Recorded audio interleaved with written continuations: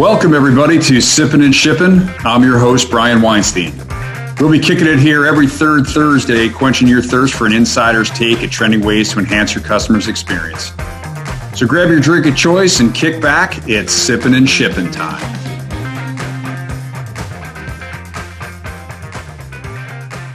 Hey, everybody. Welcome back to another episode of Sippin' and Shippin'. This is Brian Weinstein. I'm here with my trusty sidekick, Caitlin Postal. How are you? Good. How are you today? Excellent. And we have CJ Confer here, an industry lifer in supply chain and logistics for many years. How are you doing today, CJ? Good, Brian. Thanks for having me. No, appreciate you coming out. And so we did this the other morning, and we did a morning edition where we were sipping on coffee. But today is our first ever happy hour edition. And Caitlin and CJ both left it to me to make the decision. As I've mentioned in the past, I am a tequila drinker, and I thought for sure you were going to say Dunkin' with some Bailey's. Dunkin' with Bailey's. So that something. Is. I am a creature of habit. Now you're pointing that out. That's right. I'm sorry to interrupt you though. With the tequila talk. That's okay. So today I brought Chinaco. It's Chinaco Blanco. I don't even know where I found it, how I discovered it, actually through a friend. And cheers, everybody. Cheers. All right. Good to get this one started. All right, so we're going to talk today about how brands can, what's happening with brands and parcel. Yeah. Right. So this is a huge deal, and maybe we take a step back and talk a little bit about like 2020. Obviously, the whole transformation because of the pandemic and everything that went on, right, is really changed the way the parcel providers are playing the game and really what their network was like. Were they even geared for this? Yeah, I mean, I think that they always had peak capacity, so they know how to run a peak. I mean, they understand that. But to be able to do it over an extended period of time, obviously you saw a lot of CapEx being spent by both companies during the pandemic. What was interesting to me, too, was just how many people would think the thought was, oh, my gosh, FedEx and UPS are killing it. They have so many more shipments. I think what was lost in a lot of people's mind was the fact that their more profitable shipments, that commercial business, really disappeared. Yeah, so, right. Yeah.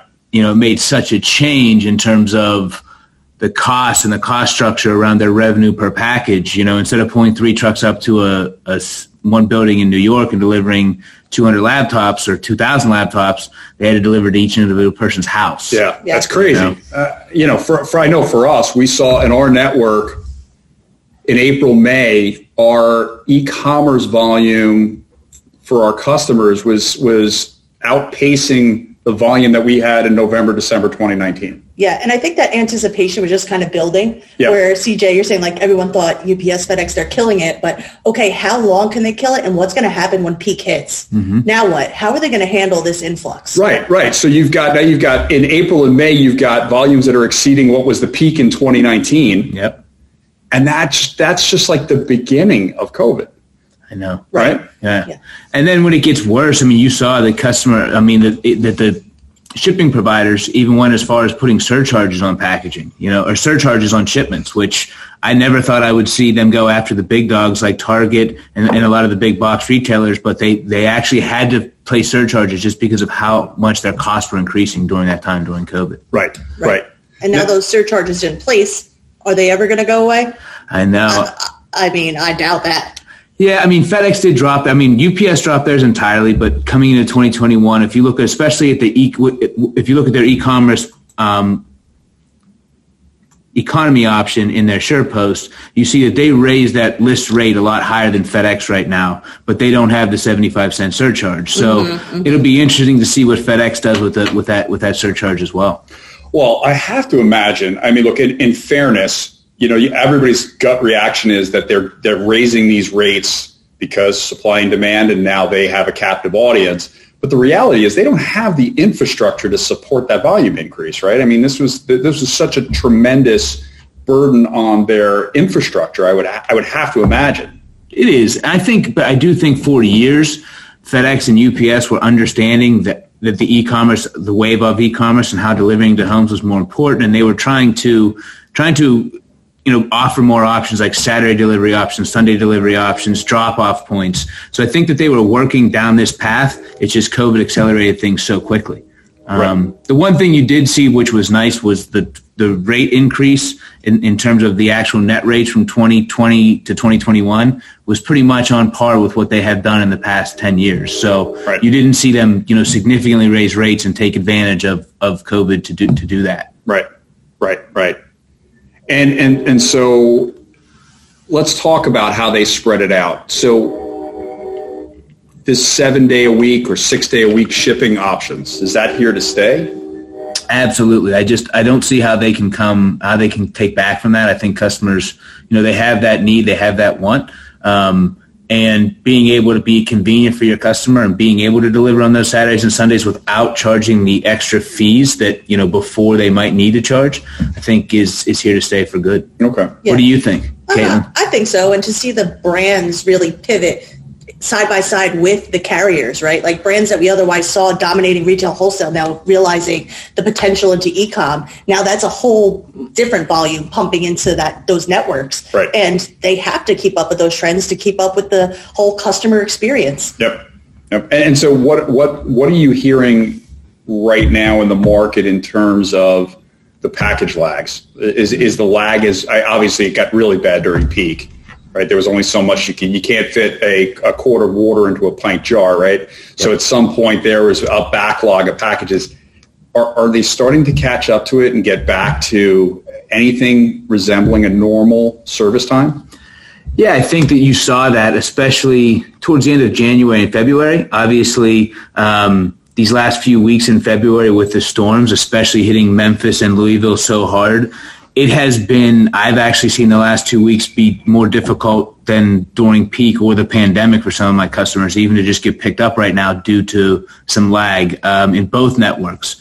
That being said, obviously the weather is hopefully on the turn as we're coming into March and hope to see that not have the delay on their networks much further. But they're still putting in infrastructure in CapEx as quickly as they can. Okay.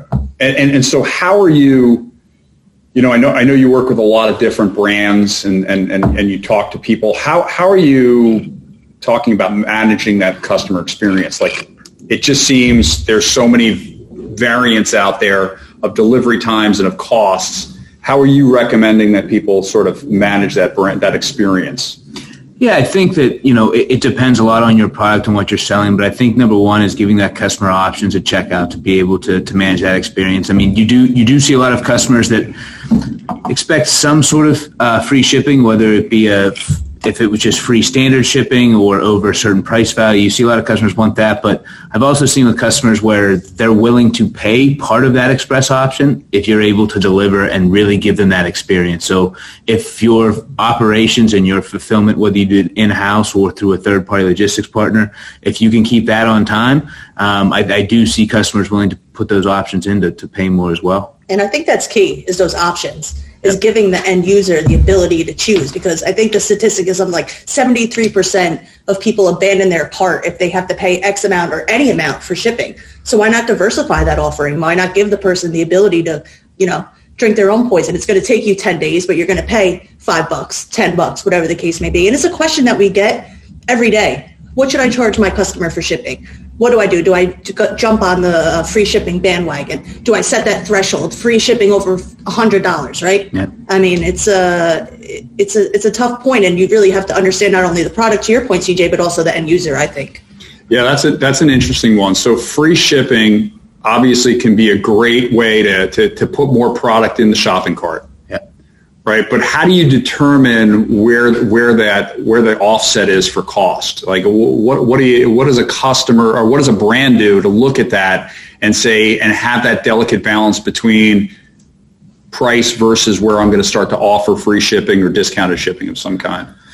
Yeah, that's a great question. I do talk to a lot of brands and a lot of companies across the board, both big and small, that deal with this, especially depending on the variety and the number of SKUs they have or product as they bring in more product. So I think it's often overlooked in terms of the shipping costs on those. A lot of times when you're taking into account a dollar value for free shipping. If you have a small compact product, that can be understandable, and it might only double your shipping cost. But when you're looking at putting different products from one company together and how you would then have to put that in one box to get it to the end user, shipping costs can really sneak up quickly and eat away from margin that you're not seeing in your overall modeling, because you might just be going, oh, we'll just say if we show 2 products, we'll just double the shipping, and sometimes it's more than double when different products come together. Right. That's interesting. So do you guys do like dimensional, when a product comes in, do you have a dimensional scale or like a dimensional scanner when that product comes in from your customer, you do that for them? So we're measuring the product when it comes in, right? So for us, we're doing DIMs, and the DIMs get loaded into the system, and then we're determining what size packaging to use off of that. Okay. And I think that's a critical component for our customers to manage it. And we see a lot of people that come over to us that don't really focus so much on the packaging they're using and the impact on their rates. Do you run into that a lot as well? Oh, yeah. I mean, I think a ton of people. I mean, and I think it's just not understanding, for example, like Italy, one of my clients, they were selling free shipping over $75, where these companies were going on and buying $75 worth of sauce. Right. And by the time they got done shipping it, it was a massive negative margin on that. Like, they were losing $30, $40, $60 a shipment. Because of the bulk. Because of the DIMs. And the bulk and the DIMs and the damages and the number of boxes they had to use. And every time it would show up damaged, or, that's a very difficult product. But they just didn't, and that was going on for years. Wow. And they just didn't see it. So it's not just price.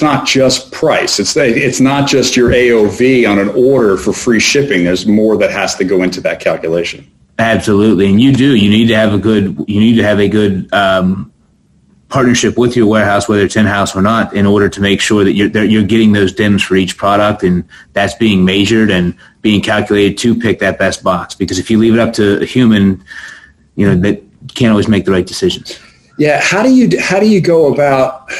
your customers go about handling something just like that, right? So you don't know really until checkout. So you can't necessarily advertise free shipping above $75, because if they order, $75 worth of spatulas, right, little products that you can pack a lot in a box, and maybe they're $15, $20 a piece, it's no problem. But to your point, if it's sauce where you're going to get dimmed out, or sponges, big sponges. How do you go about calculating that? Is that something that you're taking into account? Is that something from a software perspective? I think that you're seeing a lot of different softwares come out, and you're seeing a lot come out in Shopify, and there are some softwares out there that are able to calculate this. I think the easiest way you can go about it as a brand or as your company is to start to figure out maybe some actual product DIMs that doesn't apply for free shipping. So if you are selling a big chair, like a medicine ball chair or something of that nature, that's a product that can't qualify for free shipping. So I think you need to make sure you educate yourself on your product. You need to be putting that together. And you really need to be analyzing your shipping costs. You need to have some type of vehicle where you're going to be able to see that cost per order at a shipping level. Yeah. So I think it's not only doing that, but your DIMs are always going to change, and I think your customers' choices and what they pick are always going to change. So you're going to have to constantly monitor it and really, keep your eye on the costs. Yeah, and that's an interesting point. So one of the rises from the pandemic has been certain categories: exercise equipment, like you mentioned, home furnishing, more so than not that it wasn't big before, but we've seen a rise in customers looking for fulfillment services that are in either outdoor furniture or their indoor product, because people are home and they're getting really sick and tired of looking at their old stuff and want new stuff. Yeah. Right. So you have to face that DIM challenge and figure out how to ship it most effectively. Yeah. And I think that, especially too, not just with single products, but as you get multiple products together, it can really, even with small products, it can really affect with that DIM, and especially with the free shipping and depending on how expensive your product is. Right.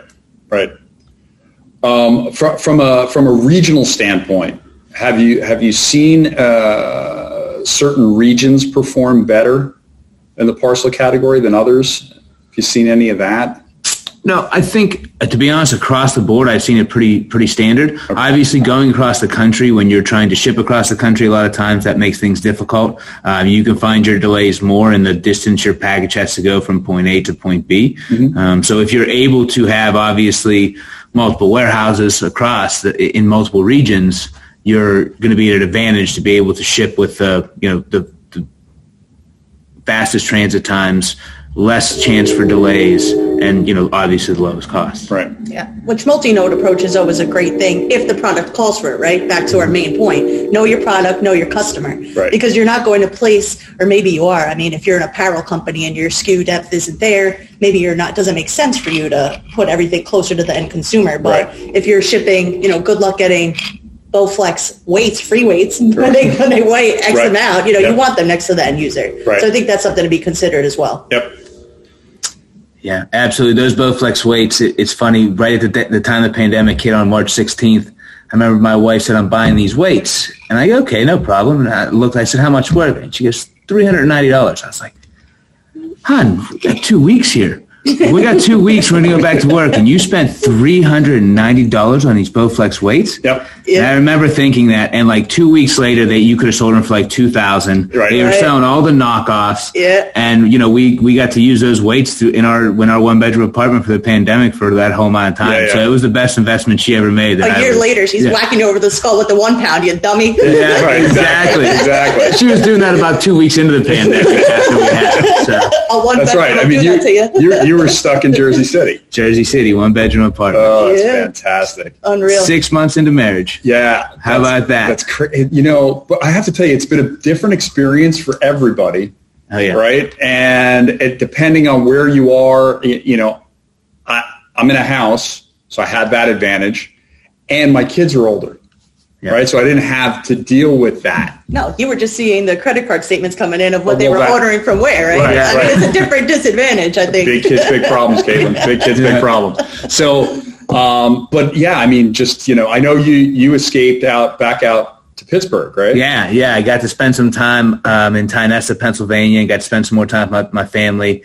We have a small camp up there. It's right outside the National Forest. So we had to bite the bullet and get internet connection, which we never had a camp, and I never wanted to have a camp. Right. But to be able to go there for a month and be able to keep up with work and do those type of things, and my wife was doing virtual training, so we got to do that, which was very, very nice. Right. So she got to do virtual training with the nice backdrops? Yep, she had a nice backdrop behind her. I mean, she was lucky. She got to see a bear. She got to catch some fish, so she really enjoyed it. That's awesome. Yeah. I felt like even though I was in a house, I felt trapped. Suburbia New Jersey, you feel it's not really a lot of elbow room, but yeah. Yeah, and when you think about all that too, just with COVID, and we're all talking about how the boom in e-commerce is, and we haven't even really spoke about the vaccines and being able to get those out and how much stress that's put on these networks, and especially the express networks. So while the ground networks and the Smart Post and the Sure Post networks and the mail got really hit with customer deliveries, now these express networks are being stressed to try to make sure that they can get these vaccines out, which you got to give them a lot of credit trying to do everything they can on both sides of this. Yeah, for sure. And meanwhile, to your point, they have to do it express. A lot of this stuff has got pretty strict temperature controls. It's got to get to certain places, certain time at a certain temperature. It has not been easy. But you know what? I mean, we're here. Yep. I think we've hit a point now, knock on wood. I know a lot of people who have had the vaccine. Yep. And hopefully we can continue to roll it out and start to see some normalcy by, May or June. Yeah. Sounds like the numbers are going down, which is fantastic. Yeah. So CJ, in terms of like pain points that you see with your customers that you're speaking with in parcel, what are they turning towards in terms of service levels? Is it let's go cheap? Or is it let's pay a little bit of a premium to get it out? Are they going to alternative services? What are you seeing out there as the trend? Yeah, I think it really does depend, like we said, a lot on the company and what they're selling. I think, I see a lot of trends or work with companies that, like we kind of touched on earlier, give options, and the standard might be free, and there might be a pay more for pay more for express services, but obviously every year the costs get higher. I mean, So they're looking to be able to do the best they can to control those costs as well as they eat into, the profitability of their products. Right. It was refreshing for you to say that the price increases were in line with the last 10 years. Yeah. I was happy to hear that. Yeah, it is. And it's shocking, but they did keep surcharges. So I guess that's a way to be able to, some kept surcharges, and that's a way to be able to continue to manage that without, significantly increasing. That is in terms of your 4.9 on your rates. Just like they always do, which they don't talk about, the surcharges obviously went up, typically most of the time more than 4.9 on most surcharges. Up to 12 or 13%, but right. That is also in line with what it looked like in the past years as well. Sure. I think we've been talking a lot about more brands that are already established. What do you tell a startup that doesn't really know their customer quite yet, and they think giving them free shipping is the way to build brand loyalty? What are your thoughts on that?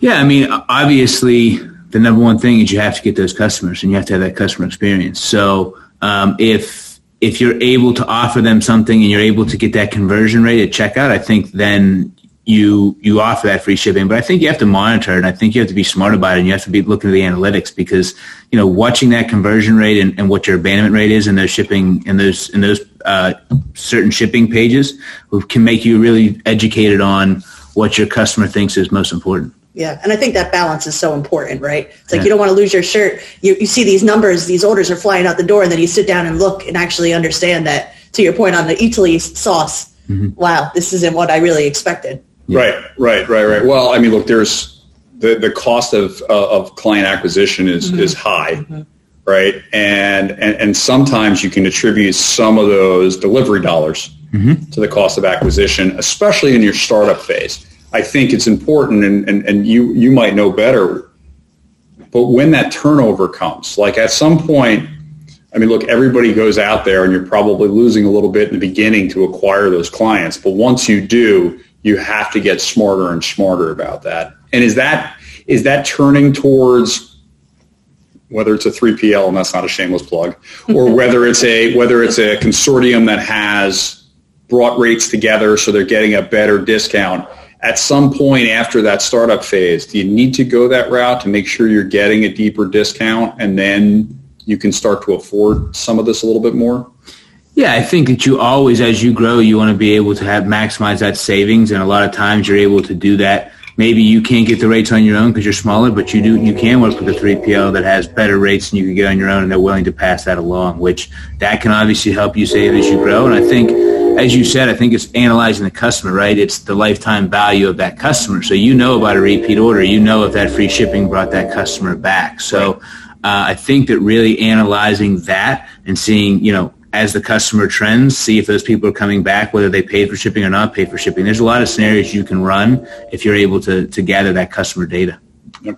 No, it makes a lot of sense. And I think data is the key to all of it, right? Just learning your customers as quickly as possible, right, the trends, and then figure out what they're looking for from you as a brand. And more importantly, having access to that data. If you are working with a 3PL, are they going to give you access to know what that is so you can make those decisions to drive that business? Right.